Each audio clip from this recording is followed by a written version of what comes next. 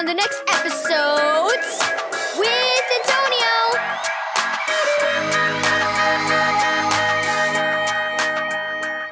Thank you, Keys for Kids Ministries, for this daily devotional. Stay in the Father's path. Read Proverbs 3, verse 5 through 6, and John 14, verse 23 through 26. I can't wait to cross-country ski, Reuben said as his father showed him how to step into the bindings. He pressed down the latch that held the skis to his boot. Dad handled Reuben the sky poles. Just stay in my tracks and do what I do. Dad set out with a step and then glide, step, glide. It looked very easy. Reuben had no trouble following in the tracks his father made. After a few minutes, Reuben was feeling so confident he wanted to have a race. Wow. He stepped out from behind his father and began cutting his own path through the deep snow. To his dismay, he could barely move. Dad was gliding steadily ahead, but Reuben was wallowing like an elephant in a tar pit. His legs struggled to move, but it felt like rocks were in his boots. Dad didn't even notice Reuben was falling behind.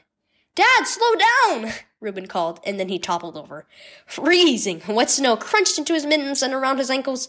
Even worse, he couldn't stand up with the ungainly skis strapped to his feet. Dad swung around and quickly skied back to his son. He smiled down at him.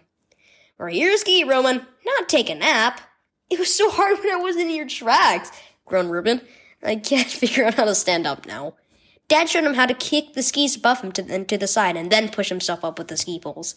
"It's always hard to make your own path into the deep snow," said Dad. "If you follow the path I make for you, it'll be so much more easier and you won't get stuck." "I found that out," said Reuben, laughing. "From now on, I'll just follow in your tracks."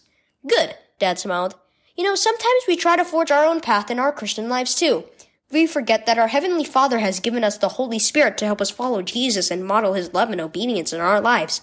When we're tempted to stray from His path and do things our own way, we need to remember that God has given us the power to resist sin and love others like Jesus. He always forgives us when we get off track and helps us get back on the right path. Follow God's path. Key verse, "In all your ways acknowledge Him, and He shall direct your paths." Proverbs 3, verse 6.